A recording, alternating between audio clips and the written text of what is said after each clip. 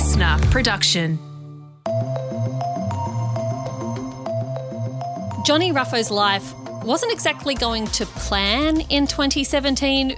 It was going beyond whatever the tradie-turned-performer could ever have even imagined, let alone planned. Johnny auditioned for X Factor Australia in 2011 on a whim. What's your name? Johnny Ruffo. Your surname's Ruffo. Yeah. What do you do for a job, Johnny? I'm a concreter. Great. It sort of adds to the roughness, you know. And after placing third, signed a recording contract with Sony. He won Dancing with the Stars the following year, released a debut single and joined the cast of Home and Away. Johnny Ruffo's coming back to win the heart of one girl. I've never felt like this about anyone before. Home and Away. But then Johnny started suffering from really severe headaches and, after emergency surgery, woke up and was told that he had brain cancer. By 2019, he was in remission, but in 2020, the cancer returned. 5 years on, and Johnny is still fighting, and he's fighting to win. My name is Jamila Rizvi, and welcome to the Weekend Briefing. Up next, Bron joins me for the Weekend List, where we recommend what to watch, see, do, eat and listen to. But first, here is my very moving conversation with Johnny Ruffo.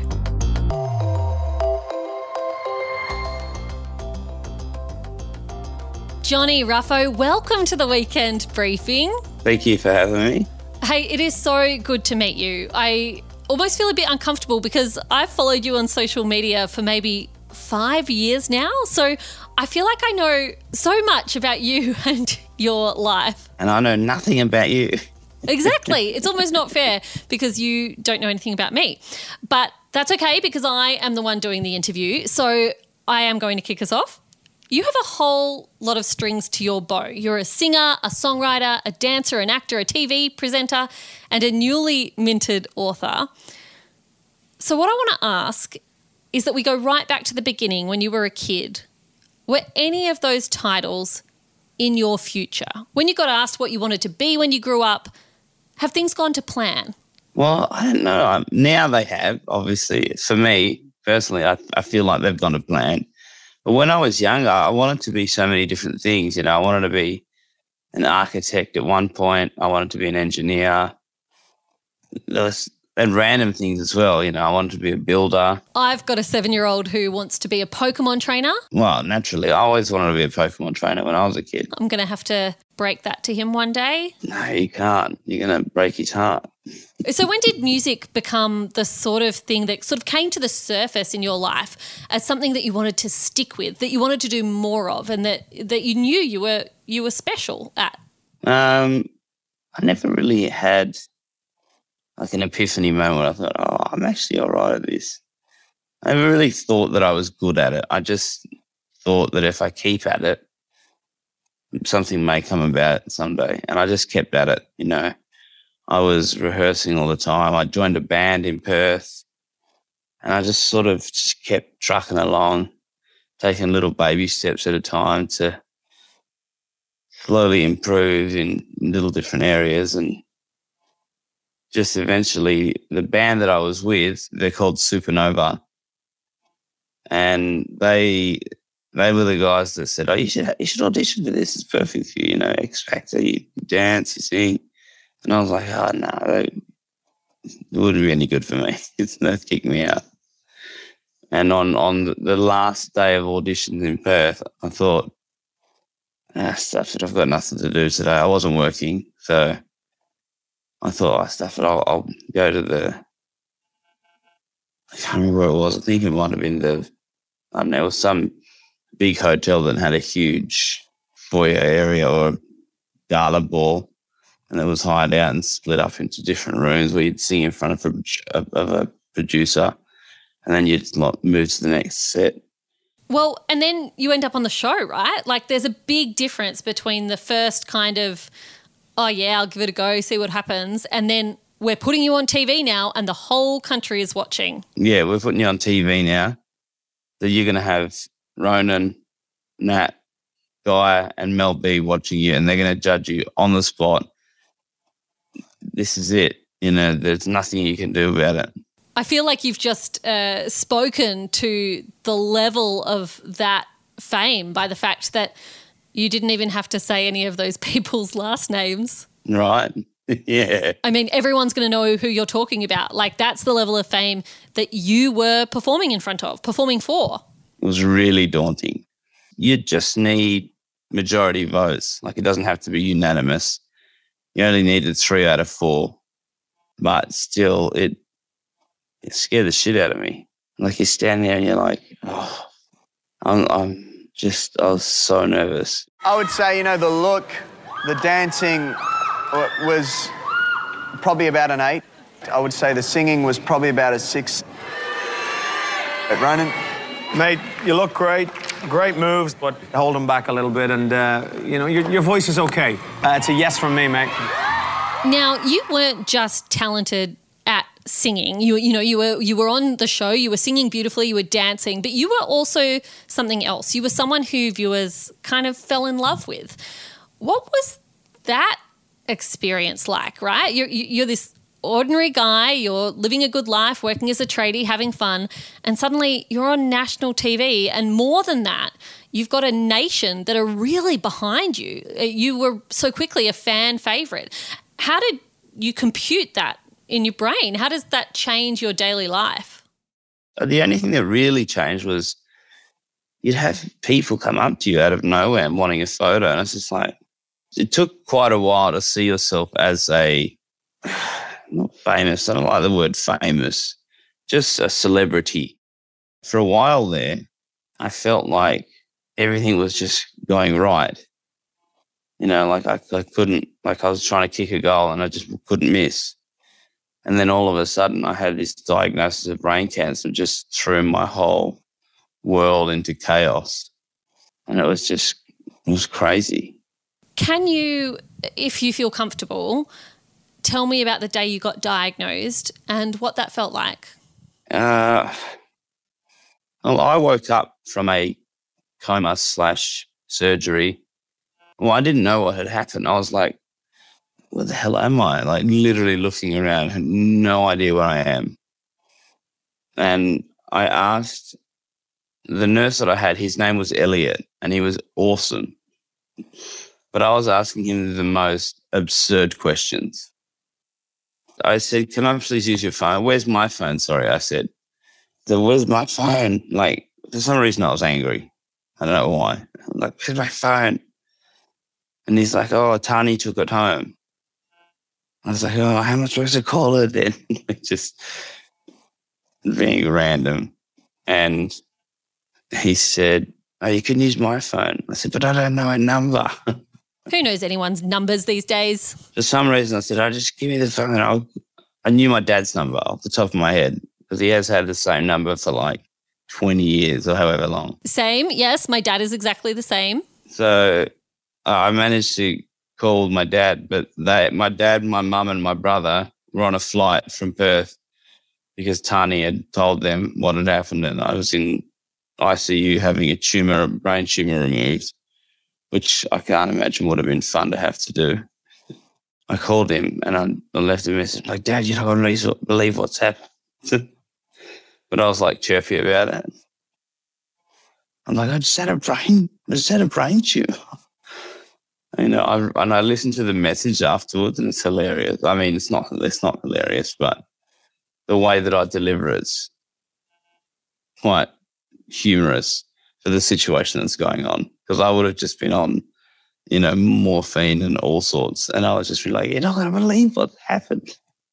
So there's me making jokes at one end, and everyone else like so serious, like we have to get to the hospital, we have to get the two opposite ends of the spectrum. So when the drugs had started to wear off and you had come to a better understanding of what you'd just been through, I mean, at that time, how much did you know about brain cancer? How much did you know about brain cancer before you knew you had it? Not a single thing. It's one of these things, like, you always hear about cancer. And until I was put in under the microscope and you're in this now, you have cancer. You're no longer one of those people that hears about cancer. You have it. And you're thrown into the deep end. There's no doubt about that, because there's so many things you don't know. Like, you think you know, you're like, cancer's horrible, yeah, so-and-so's got it. But then there's so many minor things that you just don't know, like the nausea, the feeling sick, the vomiting, the losing the hair. And there's so many different little things that make it so real. And it's horrible. I don't know how to explain it properly, but it's hard to explain these things to somebody that hasn't been through it, or been through it with you, or been through it with someone else. So this is probably the point that I say that I have a recurrent brain tumour. So maybe unlike everyone else, I do have a bit of an idea. Oh, God, do you really? Yeah. Why are you telling me this now? Look, I know I am dropping this in late. I'm dropping it on you late. I was not going to mention it, but when you started talking about saying that you couldn't explain it to people who didn't know what it was like, I sort of had to tell you that I do know what it's like. So you know exactly what I'm talking about. Yeah, my hair's grown back. So, you can see the craniotomy scars. I'm leaning into the camera for those listening at home. One of the things, Johnny, that I found particularly hard was that at times like surgeries, or even during treatment like radiation or chemotherapy, everyone rallies around you, and your people really come to the front, and they come in around you tight. Friends, family, colleagues, or all of them. But sometimes the hardest bits of being sick is when there's not active treatment happening and you still feel rubbish, because then there's no one there. Yeah, and you feel lonely, man. And then it's lonely. So true. So when you realised this was not going to be a surgery where you came out, you were fixed and went about your life, when you realised that this would maybe be more surgeries and more treatment and an ongoing experience of illness for you, where did your head go? Because some people quit their job and go skydiving, or they move to the Maldives, or they change their lives completely. Were you someone who made a lot of changes to the way your life was before you got sick? Well, that's the thing. Everything was going so right for me, and then everything came to a grinding halt, and I'm like, shit, what do I do now? Like, it was just like, bang. Everything just, like I hit a brick wall and just stopped. And I'm like, okay, so what do I do? Like, and my life was moving at such a fast pace. Like, anything I attempted to do would come off. Like, first I did X Factor, and look, I did not in a million years expect to make the top 3, the grand final, let alone the top 12, like the grand final. I didn't think I was top 3 material, to be honest. I just put my head down and just utilised everything they had to offer. The dance rehearsals, the vocals sessions, like everything they had to offer, I just soaked it up like a sponge as much as I could. I worked my ass off. I tried to just remain who I was, just an everyday bloke, a tradie, because I wasn't trying to be someone that I wasn't. I think that's because I stayed true to myself. A lot of people probably voted for that purpose as well, because this guy's just like, someone you'd have a drink down the pub with. Yeah. Rather than, he's trying to be Tossa, this, that and the other. I don't know. It's a real juxtaposition, isn't it? There was the life you were living before, and then there's this sliding doors moment. You've had the X Factor grand final, you're doing work on Home and Away, you're like this quintessential Australian superstar. There are thousands of teenagers around the country who are thinking, when I grow up, I want to be you. But the reality is that, for most of them, they won't be. They can though. They just need to work hard, work your ass off. There's people out there that'll try and shoot you down, honestly. The amount of times that I've heard I'm not good enough at this, you're not good enough at that, you can't do this, you can't do that. The amount of times that I have been told that I'm not good enough. Yeah. You know what the best revenge is? Success is the best revenge. Yeah. Just go out there and say, all right, this guy thinks I'm not good enough. I'm going to practice twice as hard as I was before so I can succeed this goal and prove that person wrong because I am good enough. You know, you might not be the best, but if you practice enough, you're not going to be the worst. You got to believe in yourself.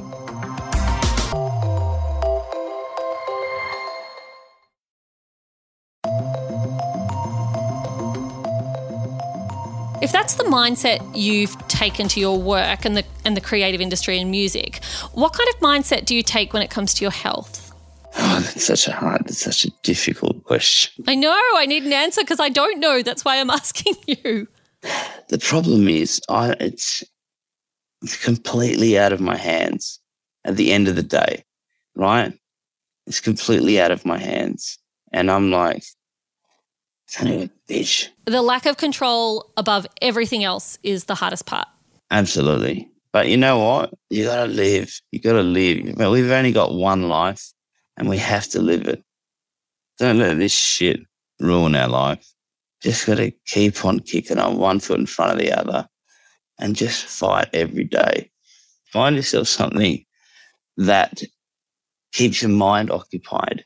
Also, you have to let yourself heal as well. You know, like there's days where I feel like shit, but you have to let yourself feel like shit as well. Like there's days where I'll just sit at home and cry because I'm like, this shit. But you got to let yourself do that as well. You're not going to be happy every day or any day. Sometimes you might feel shit for a week or a fortnight or however long. But then I just try to remember, you know, I've got to get back on the horse and just find someone to talk to even, whether it's a family member, a friend. I talk to a psychologist. That helps sometimes. I speak to my brother a lot. I don't know if you've got any sisters or brothers. Yeah, I've got a sister. That'd be perfect then. I'm sure you'd have felt, are you close with her? Yes, we're very close. Oh, that's good. That helps. We've got all these photos of my sister and my husband using my limp body after surgery like a scene from Weekend at Bernie's with the puppet situation, and they just took hundreds of photos that I found on my phone after my first brain surgery. And you're so right. Finding the fun, finding the laughter in the people around you is a distraction from the moment. You have to find a way to have fun even through those really dark times. Because when people say, and I've always said, oh, shut up, it's just a load of crap. People say, oh, laughter is the best medicine. Honestly, I've found that tends to generally be the case. Like when I'm generally laughing like from the belly, you're just not thinking about all the shit stuff.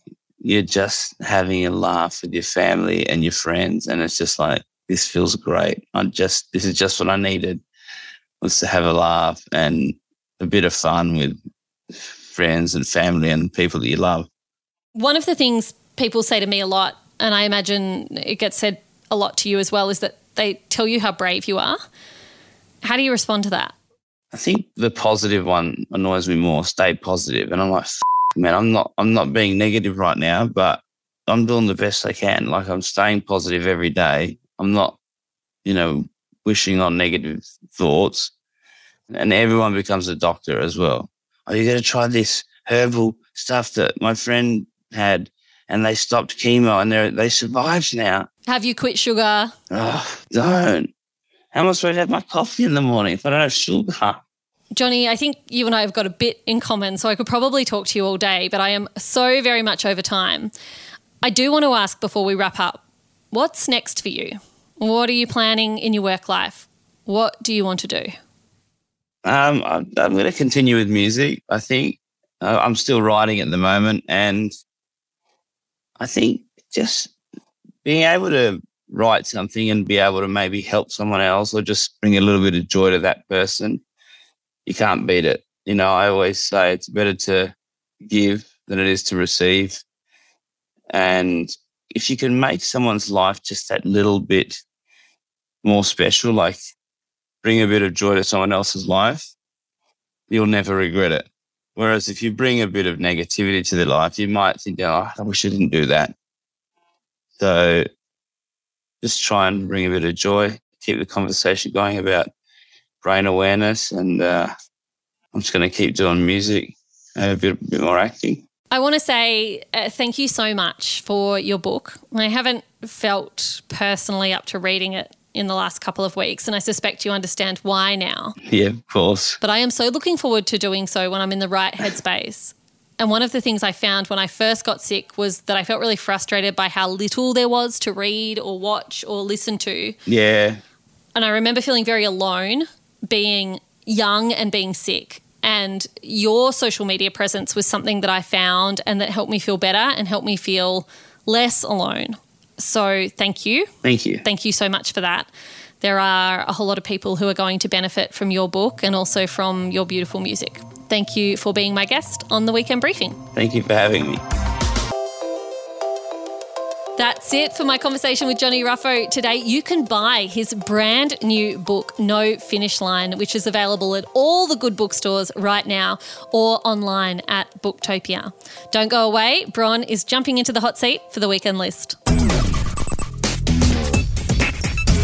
It is weekend list time. Bron is here, and I'm seriously hoping that you've got some good TV for me to watch this weekend, Bron, because I am completely exhausted and I just need to veg out on the couch. So I do have a good TV show, but you're going to have to wait until Monday. Have you been paying attention?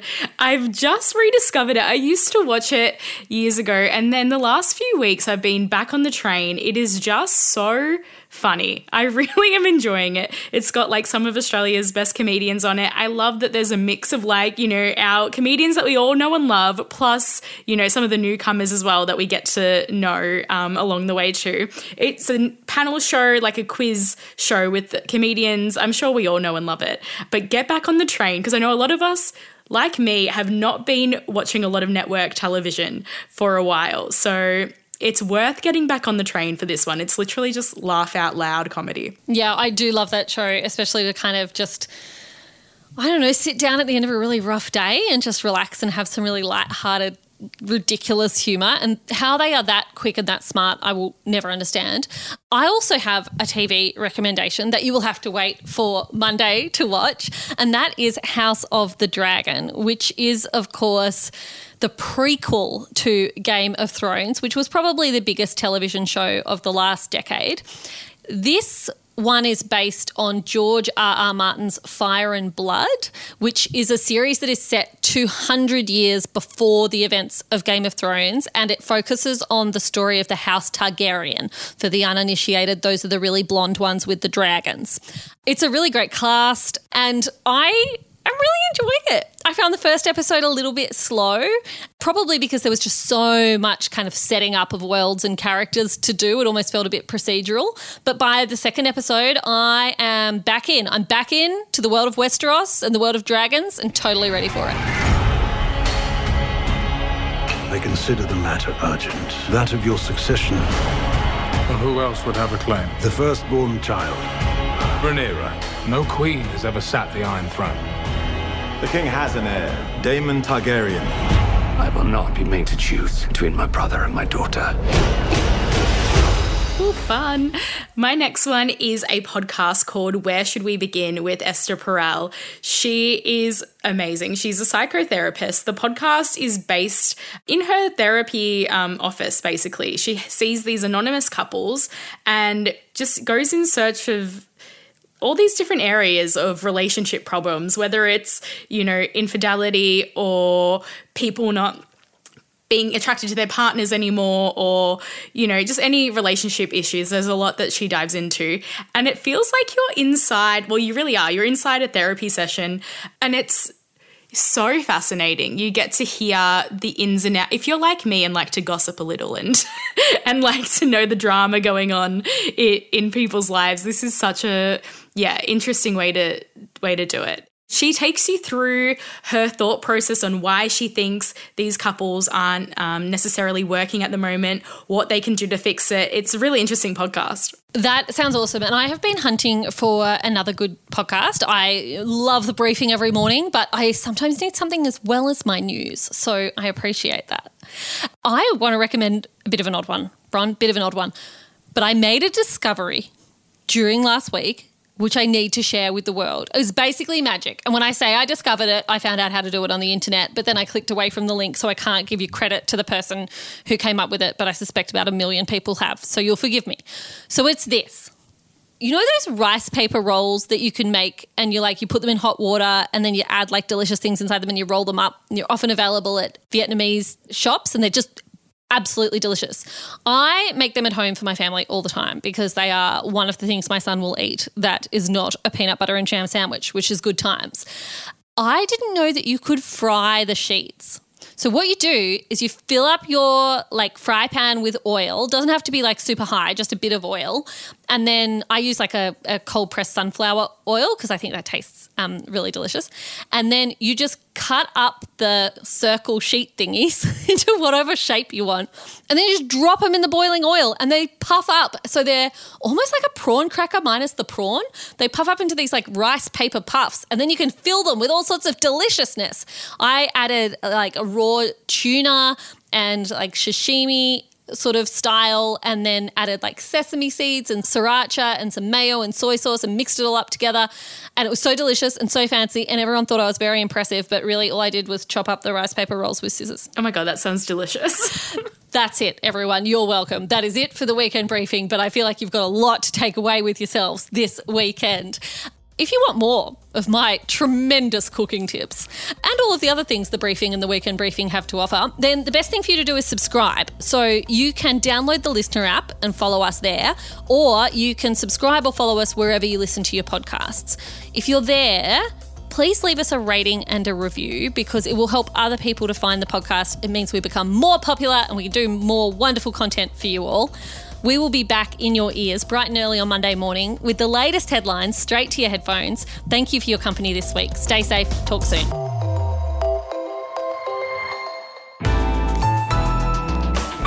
Listener.